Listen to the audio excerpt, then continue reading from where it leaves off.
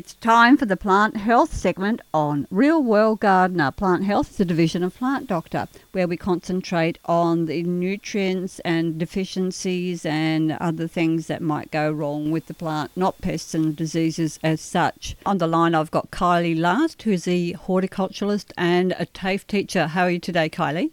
I'm very well, thank you, Marianne. Excellent. Last time we talked about the major nutrient nitrogen and what the plant will look like if you are lacking, if the plant is lacking in nitrogen.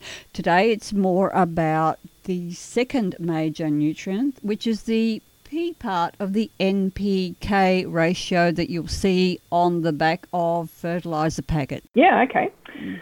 So phosphorus is an element that's, again, it's another one of those major elements, and it's responsible for the development of fruits and flowers and roots. So it's what we call a mobile nutrient. So it's moved around the plant.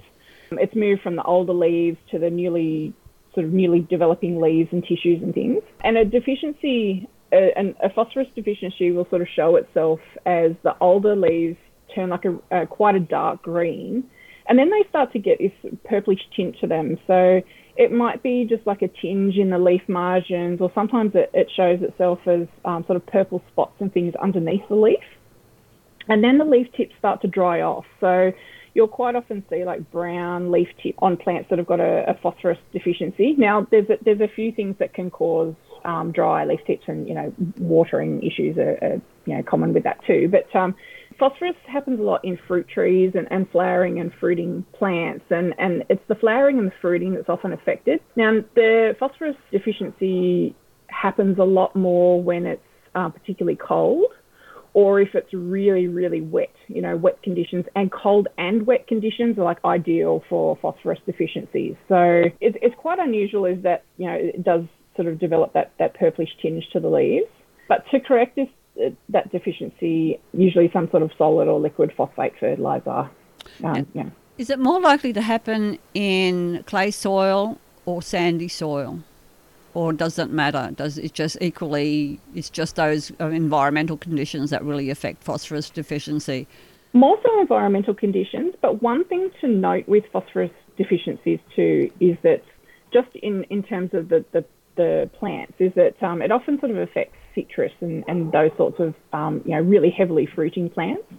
But it's important to note too that Australian native plants are generally very, very sensitive to phosphorus as well.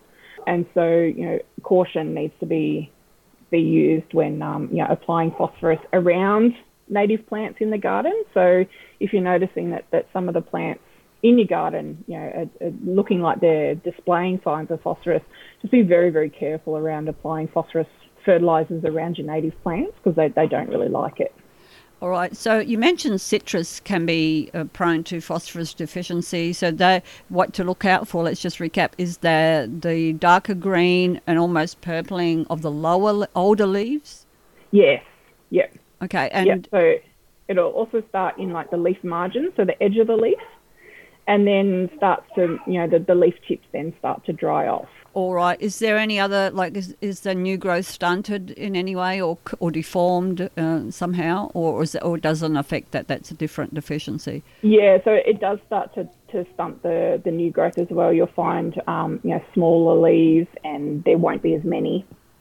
So it starts to affect the overall growth of the plant as it sort of gets into the later stages.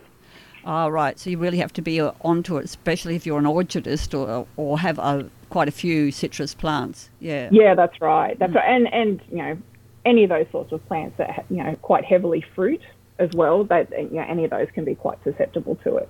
Okay, so we've covered now phosphorus and nitrogen deficiency. I think probably potassium a fairly common deficiency. It is, yeah. Okay. So that potassium sort of occurs more in flowering plants. So it can potassium's also required for flower and fruit formation, but it's also used for thickening of the cell walls. So it's kind of essential for plant growth. It's responsible for lengthening stems and all those sorts of things. So a potassium deficiency will show itself again with like the mature leaves. So the older leaves start to show a bit of a browning or the drying of the upper surface of the leaf. And sometimes you'll see the leaf margin, so that the leaf edge will start to kind of pucker a little bit, like it starts to look a little bit wrinkly and not its normal leaf shape. So then as potassium deficiency sort of progresses, darkening kind of appears between the leaf veins. So you'll see that between the veins in the leaves, it goes quite a dark green. It also affects plant growth in that, the flower stalks in particular are quite thin. Sometimes they'll be quite short as well. So if you normally have flowers with lovely long stems that can be cut and put in a bouquet, you'll sometimes notice that flower stalks are quite short, and they can be sort of not brittle so much, but really quite thin and spindly and not hold their own weight as well as if it was a really healthy plant. And fruits too, they may fail to sort of develop full colour. They might lack flavour. They might be a bit pulpy in their texture as well. So potassium deficiency, it does affect the whole plant too, not just the leaves.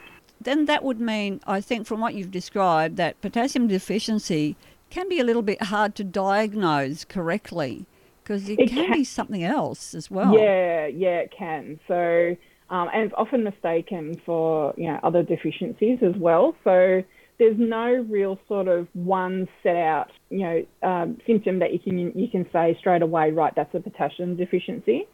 My biggest piece of advice, again, and I'll keep saying this, is do a pH test. Potassium's often a pH issue, and a few of the other deficiencies are as well. Magnesium and those sorts of things. They're often a pH issue as well, because the soil starts to lock up those nutrients. So potassium deficiencies, as you said, can be mistaken for other things, but it's very easy to fix. So to correct a deficiency, it usually just requires an application or two of sulfate of potash.